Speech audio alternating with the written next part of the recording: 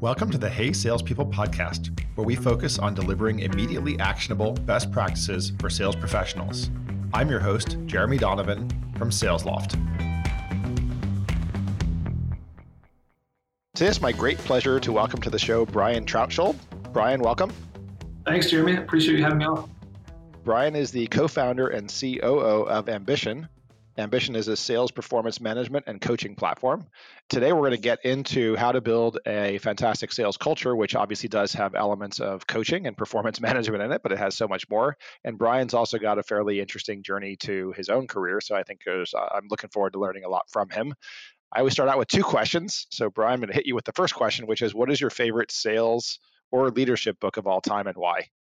There's two, and one's kind of cliche, which is How to Win Friends and Influence People. I think that's should be required reading for any young person joining the workforce, but especially in sales. The other one I read a few years ago by Ben Horowitz, which is The Hard Thing About Hard Things. I think I've read that book 2, maybe 3 times actually since it came out, and probably 5 years ago. I think it's a phenomenal book for founders, but also for anyone in sales or in revenue operations. Is there one big takeaway for you from The Hard Thing About Hard Things?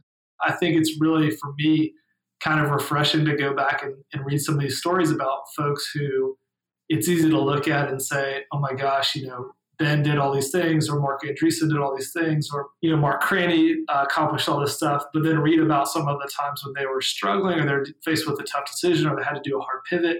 I love that. It's very much creates some empathy with me. I think it's just fun to read those historical accounts and some of the decisions that they made. Yeah, I feel like I need to reread that one. It's been a little while. And ditto with How to Win Friends and Influence People. I read that many years ago. It was given to me by one of my managers who's probably trying to give me a hint of some kind, I'm sure. And that book remains, I think, the number one bestseller in its category after decades and decades and decades. So still very relevant, still very useful. That one and 7 Habits of Highly Effective People, same thing, just year after year after year. An oldie but a goodie, as they say. Let's do the second question then, which also gives folks a little bit of a chance to know you, which is, what's the first thing you ever remember selling in your life? I had a lawn care service actually started in 8th grade. I remember that because my mom had to drive me and the co-founder of that lawn service to jobs. It started out like people who we could walk to their house and we would use their lawn equipment. Got to the point where we had like a little trailer and stuff. And I did that, through most of college as well. So that was my first real chance to do sales, to like knock on someone's door, to leave flyers with my phone number and have people call me, to try to figure out how to price a lawn that was small versus big, all that stuff. Taught me a ton. Gave a young kid in Memphis some cash during the summer, and growing up, which was great. Did you ever have any of your customers try to negotiate you down or take advantage of you price wise? That's a great question. I'm sure I was taken advantage of. I never felt that way, but I think there's something pretty powerful and maybe a little bit disarming about a relatively young kid coming to your house and asking to do work for you. So at the time, I didn't think that I was being underpaid by any means. It was great at the time. It taught me a ton. Awesome. Well, let's get into our topic, understanding how to build a great sales culture, which is something near and dear to your heart, my heart, and definitely the heart of SalesLoft and the Lofters and many of our audience as well, of course. And I'm just wondering, how did somebody who, I guess, did their first internship at a major bank in wealth management end up in sales performance management and coaching? I was a finance major in college. I was all about doing this whole Wall Street thing. That was like my dream since I was 13 years old. And if you're looking at LinkedIn, I graduated college in 2009, which was about a year and a half into the financial crisis. So the worst possible time to go into finance. Yeah, I'd been doing this internship. Was it like an incredibly elite internship? No, but I was doing a lot. I was learning a ton. Kind of the writing was on the wall almost, immediately. That's not going to have the opportunity right now that I thought it would. And so myself and a few other people that I, was graduating with and that we were looking at kind of similar jobs. One other guy and I gravitated towards sales, and we took a sales job for HP before it became HPE. and they moved us to a call center in Conway, Arkansas. And so how I got to where I am today is that the timing wasn't right on my initial dream, which was probably the best thing that ever happened to me. And it turned out that I went to this big enterprise organization that sold all kinds of different stuff, that had actually pretty phenomenal sales training, but more importantly, had a pretty terrible sales management, sales motivation, sales engagement process, because it was so large, so many people, and it was just fairly dysfunctional. And I learned a lot of things that I think now we're trying to help people solve with Ambition. So you mentioned first the positive piece, which was the phenomenal sales training. What was training like at HP? Training is not like probably how the Lofters or the Ambitionites do it. It was going to a very much classroom-like setting. I think it was about 8 weeks, if I recall, and they kind of split the day into chunks. And so they'd have like a product expert for portions of the day, and then they would have the true sales trainer where they come in and they talk about words, and they talk about, phrasing techniques, and they talk about, asking questions you know the answer to. And so they really went in depth on some of the techniques that I think are kind of popping back up and really relevant for inside salespeople primarily today. But it was very much classroom oriented. It was very much sitting in a room of probably 20 or 40 other people, just grinding through content, if you will. Did you do much role play in the process, or it was really just listening and quizzes and things like that? There was that, but it was much more like, the person leading the session would call on someone and say, if you were calling me, how would you open the conversation? If I gave you this objection, how would you overcome it? So it was a little bit live, but it was, I don't know how interactive it was. Sure, but I guess a more classical large company approach to training. So you're in the job, but you're in a call center. Is it mostly inbound, or you're outbound, a mixture? How was that structured? It had a mix. I was an outbound seller. So I was selling into originally a territory, and then I got promoted into selling into some specified accounts over time. And so, yeah, I was doing all outbound. I was calling people. The difference between that and doing something like Ambition, and I'm sure at Sales Loft people could understand this a few years ago, it's a lot different when you're calling and you're saying, hey, this is Brian with HP, versus, hey, this is Brian with Ambition. And people are like, oh, that's a great quality to have. Tell me about it. Yeah, right. Exactly. One of our SDRs was telling me that this is a little while back, but they were telling me that when they said Sales Loft, they thought they were pitching real estate at the time. Yeah. So what was it about the culture there that didn't thrill you? There was some lessons I learned about how you coach and manage salespeople, how you inspire them. And not that HP was, purposefully bad, but I think the tool set just didn't really exist to do some of the things that we, especially folks who are more digital native, folks who are maybe more millennial, think of as like, the norm today. So metrics and visibility into progress was very limited. We would do team-based coaching or team-based huddles monthly. That was really the only time that you hear about your performance or your type of achievement numbers. It was very unclear as far as where you fit into the alignment of the organization or the performance of your group, how you were contributing and how the team's goals were being ticked away towards or achieved.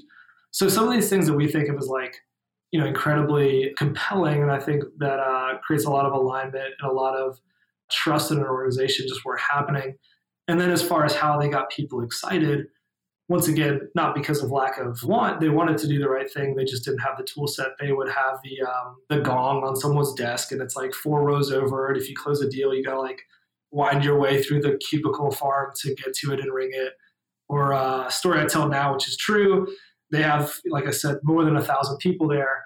They would print out this enormous, long, horizontal sheet of paper. If you can remember those giant rolls you'd see, probably in like elementary school, they would have everyone's name. That was the leaderboard. So they'd print that like once a quarter, and they'd roll this thing out. It's probably 20, 40 feet long, and it would have every person's performance on it, but there's 1,000 names. So if you weren't in the first row or the first column, if you will, you're never going to find your name, and you weren't going to take the time to do it. So as much as I think they had the right intention, how they were trying to motivate folks was less than ideal.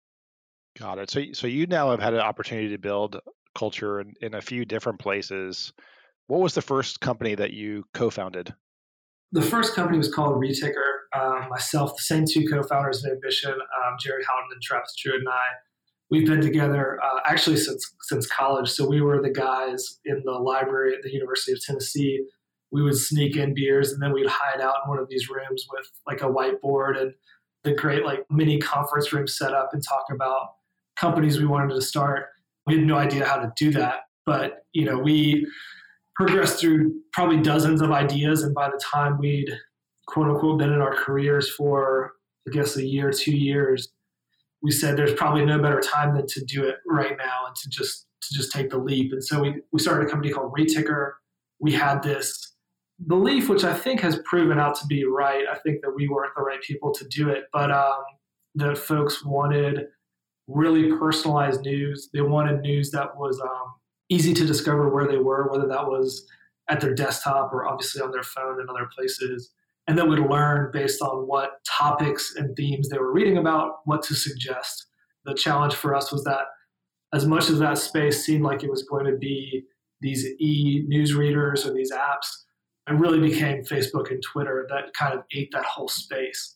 And so we learned a ton about building great product. We learned a ton about consumer behavior and how to try to drive behavior, try to drive engagement. But it was really hard to compete as that space really consolidated around a few major players.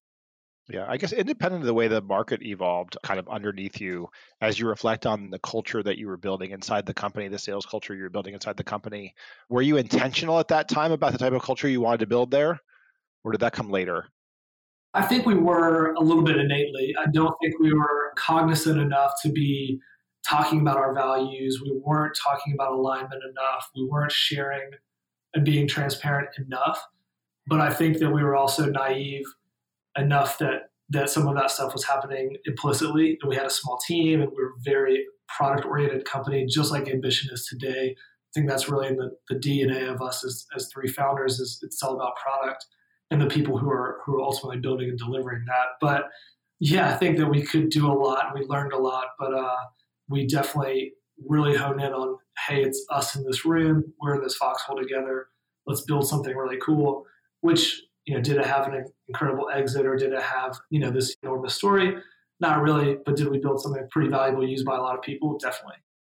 After Facebook and Twitter began to take that market over, you got another crack at Fireplug. Kind of the same concept, just we had taken some of the things that we learned, we tried to apply them, and we had a few options to really acqui-hire that business into a few of these larger units or larger powerhouses. And when we looked at that, we said, do we really want to go work for someone else and do this for them for the next, X number of years? Or do we want to do something, continue to work for ourselves and in a lot of ways work with the same team that we built? Obviously, we chose the latter, which was let's do this. Let's take the team that we have. Let's build something different. And did a lot of soul searching and ended up on Ambition after a few months. Got it. So the team sort of morphed over into Ambition. The majority of that team, especially the product side of the team, we kept it and we all stayed together. Where did the nucleus of the idea come from? Because you were going from that advertising and content space over to something, that's a little bit more meta, right, about internal operations. Where did the nucleus of the Ambition idea come from? I had this kind of ingrained experience from selling and being around this, HP sales organization, another company in the logistics space where I've been in an inside sales organization effectively. And then during that consumer news phase of our career, where we started those two companies, a big aspect of those was user engagement, which we did primarily through gamification. And so Travis and Jared also had a pretty strong depth of background in sales as well. And so we kind of had this, I would say it was very, very rough idea that you could make this sales process and this idea of selling a lot more fun, and that competition was inherently a part of what people were doing, whether it was contests on whiteboards or, rolling out a giant horizontal sheet of paper or going to ring a gong. These things were happening. They weren't really happening in a scalable, highly effective, highly engaging way. And so it just kind of fell into place serendipitously that we knew a little bit about creating that user engagement, that product around gamification, that we also had some background in sales. I guess right around that time, around 6 years ago, when you guys started that out, that was when gamification was really buzzing in all worlds, right? Not just the startup world, but in the large company world as well. I was actually having a conversation with a potential customer yesterday, and we are talking about some of the loyalty programs they run, and we're talking about how it's a little bit different. We're looking at people's KPIs and their coaching and the progress that they want to get to. But it's funny is that we didn't really understand that there was this large industry of companies doing gamification for loyalty and for like their customer base, like Delta Sky Miles or something like that. And we didn't think about it that way, but absolutely it was happening. It was becoming really big. That user and employee experience space was really growing. We've always said we want to stick to this really strong vertical niche, which is sales and metric and KPI driven folks, whether they be in customer service or customer support or frontline selling. And that's really, I think, been an advantage for us because a lot of those folks try to fit them into a round hole and they may be a square peg. And we've really focused on what they need and what their managers and the leaders of those groups want and need. Yeah, so I guess you're mentioning that it's kind of at least two, if not more pieces, right? And I always think of metrics on multiple levels. One is the metrics for the individual sellers, and a lot of obviously comparative metrics there. The metrics for the first line managers, where you're looking obviously at team performance, but at effectiveness and productivity. And then metrics for the senior executives. Is that the way you guys think about tiering the dashboards and leaderboards and so on? Yeah, we want it to be really persona driven because just as you're saying, like, each different stakeholder cares about different things. And there's like the foundational level metrics which are, the sales loft powers. What can I go do today? I can go do these calls. I can go do these emails. I can do this messaging. That's phenomenal. Those kind of productivity things are definitely essential. The next level that we think is really critical is, how effective am I and how effective is my approach versus my peers or maybe an industry standard. And then, you obviously want to measure the effectiveness to the ultimate outcome of what is this person trying to do? Are they an SDR trying to set demos and create quality meetings and drive pipeline? Or are they a field sales rep who's, maybe supposed to close very large deals, but it's going to take them a lot of times and a lot of distinct steps to get there? And ultimately, we want to give a really clear picture to sales leadership, not only of how these reps and teams are performing, but how their managers are affecting those people. Are they, having a profound impact on their development? Are they keeping people in the seat retained? And are they keeping people happy, which is definitely critical as I'm sure you understand, I understand, like headcount and keeping great people on your team is one of the biggest challenges of scaling in the sales organizations that we work with. That's one of the biggest things that they worry about when they come to us is how do they retain the top talent they have. So is that the motivation for bringing the product in, or it's just an overarching thing that they're working on? Maybe that's a sort of obvious question that it's overarching, that they want to retain their employees. The initiative for the company to buy can be distinct. So sometimes it is directly, I need more productivity, I'm going to use this, which that's okay. Like if that's the case, like we want to create some more sophistication for that company over time. The best case is someone who says, I want a more effective sales team. I'm going to do that by having better sales coaching. I'm going to use the recognition and the engagement and the excitement of this product to create a better culture. And I'm going to provide better transparency and goal alignment down from my sales leadership to my managers, to my reps. That's the best case scenario. And an outcome and an output of that is going to be, we believe, and we've seen the numbers here, higher retention, higher employee satisfaction, better relationship between the sales rep or the end user and a manager, and better alignment of all those stakeholders all the way up to VP of sales or CSO. Putting a couple of things that you were just mentioning together, one is how managers affect their people, as well as those kind of one-on-one and coaching aspects of it. Almost every manager I talk to has a completely different approach to how they run sales one-on-ones. What do you guys do in terms of how you expect your managers to run their sales one-on-ones, or how you advise your customers to run their one-on-ones? Those sales managers were just the best rep before, and they kind of got promoted out of the seat and they were handed a clipboard and a whistle type thing. There's really not ever, or very rarely, we've seen as much training around what does effective sales coaching or what does effective sales management look like at insert company. The things that we really try to emphasize and try to create some best practices around are, one, doing your one-on-ones frequently. Most organizations are doing, when they say, do you do one-on-ones? They say, oh, we do performance reviews once or twice a year. Maybe they do something quarterly. Companies like ours obviously do that a lot more often, but if we're thinking about an enterprise client, it can be pretty rare. So first step is to have tighter feedback loops. The second step is to make those coaching sessions or review sessions very data driven. And as a corollary to that, you don't want to show up to this coaching session with being surprised by the data. You want the data ahead of time. You want to know how a rep is doing versus the metrics assigned to them or versus the goals that they're trying to achieve. And you want to go from the highest level metrics that are at the top of the funnel all the way down to where are we towards our results. And then to kind of, I think, more specifically answer your question, once you have frequent one-on-ones with data, with a hopefully consistent format, you want to start to be able to look at, is there a trend or is there some type of, two things. One is, do I see certain metrics that folks are telling me don't matter?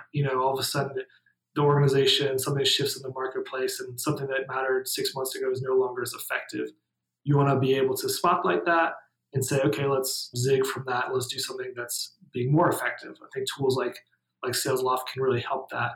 The second thing is you want to have a meta enough view as a sales leadership team to say, do I have a manager or a group of managers who are far more effective at enabling, empowering, getting results out of their team? And do I have folks who are not? Because you need to manage the managers and train the managers and coach them, because ultimately they probably have one of the highest impacts on what your team is going to do and how your team is going to perform. I think a mistake a lot of people make is, right, they spend all their money and time training the associates, but don't pre-train the managers on those same things. Yeah, I absolutely agree. And I think that's, one of our theories about, if you looked at the sales stack today and how budget is allocated, I think it's great that we have phenomenal tools across that sales stack, but how many are empowering managers to be great coaches and how many are empowering them to really get alignment and really get, the maximum output from their team? I would debate that. And I think it's, one of those things that we're going to see a shift over time as performance management, as you said about Ambition at the beginning of the podcast, that's going away from just being an HR term, and that's going to become driven by the vertical organization, wherever that runs. So whether it's sales, marketing, product, customer support, the performance of that group is ultimately going to roll up to the VP of sales or the CSO or the CRO. And we want to get the tools as close to those hands as possible. Yeah, agreed. It's all of those levels need to be looking at the information and circling back around to something earlier that you had mentioned on there's basically activity related metrics as well as effectiveness related metrics. I would love to see more of those effectiveness related metrics. They're just harder to interpret, I think, for a lot of people, but they're among the most valuable. This is not new to anyone who follows basketball or football. You have things like QBR, you have PER in basketball. And I think we're just waking up to it's not just about quantity in sales, it's about quality, and it's about how someone is able to create the type of effectiveness. And that's what's really useful in coaching. It's not just that I can come into the office and bang out 50 calls if I'm a great hustler SDR. It is, how many conversations did I have? How many of those conversations led to a positive disposition? A little bit down the road, how many of those positive disposition calls became a pipeline, and did that pipeline end up closing? Did that pipeline end up retaining?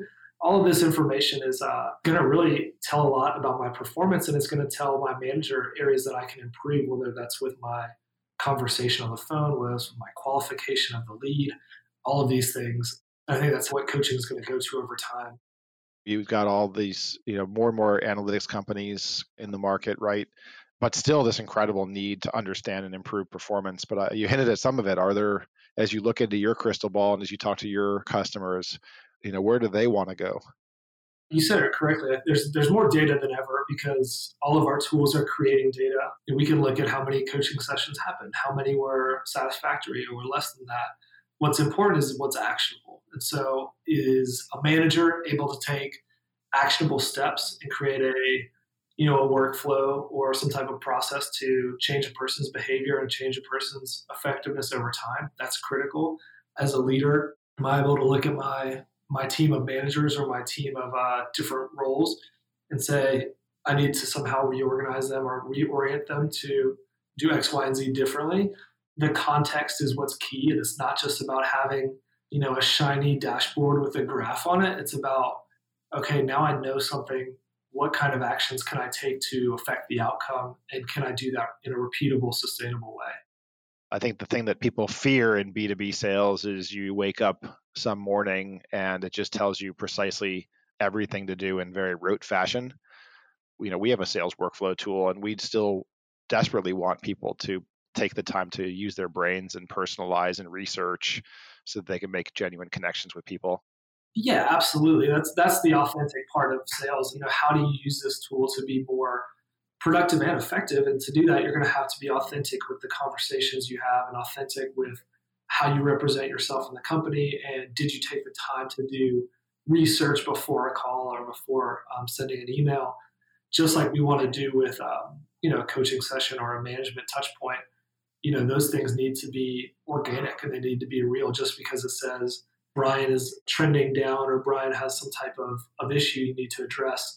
I don't think, we're in a place where the machine is saying, this person needs to be docked $1,000 from their paycheck. It's all about like, how do we get together and come to what we call an action plan to change that behavior or change the effect we're having to ultimately get the results we want. As you reflect internally on the sales cultures you've built, what do you think is the most important thing that you can do in building a healthy team? I think you've got to create really a sense of alignment and a sense of value for everyone that they are contributing and they're a part of the success. They're a part of a bigger story. And so you want to make sure that everyone can see, here's where we're going. Here's all of the things that have to happen for us to be able to get there. Here are the things that you have to do to help us go achieve that. And then I'm not only going to be really transparent with that, but I'm also going to hold you accountable to it. And I'm going to, try to have some fun with us getting through that journey as a team. So I think those are the things you can do, whether you use Ambition or whether you use a spreadsheet, and it's a lot harder work, but it can happen and it can be something that's done tomorrow. Yeah, I think that's brilliant. I think it's also so important in the recruiting process as well to let people know what that story is, and they will self-select in or self-select out based on whether they believe that story. Once again, I'm your host, Jeremy Donovan from SalesLoft. Laura Hall is our executive producer. Our artwork is by Greg Klingshirn. This episode was edited by Peter Lopinto. Subscribe to us on your favorite app to learn more immediately actionable best practices from our awesome guests. Thanks for listening to the Hey Salespeople podcast.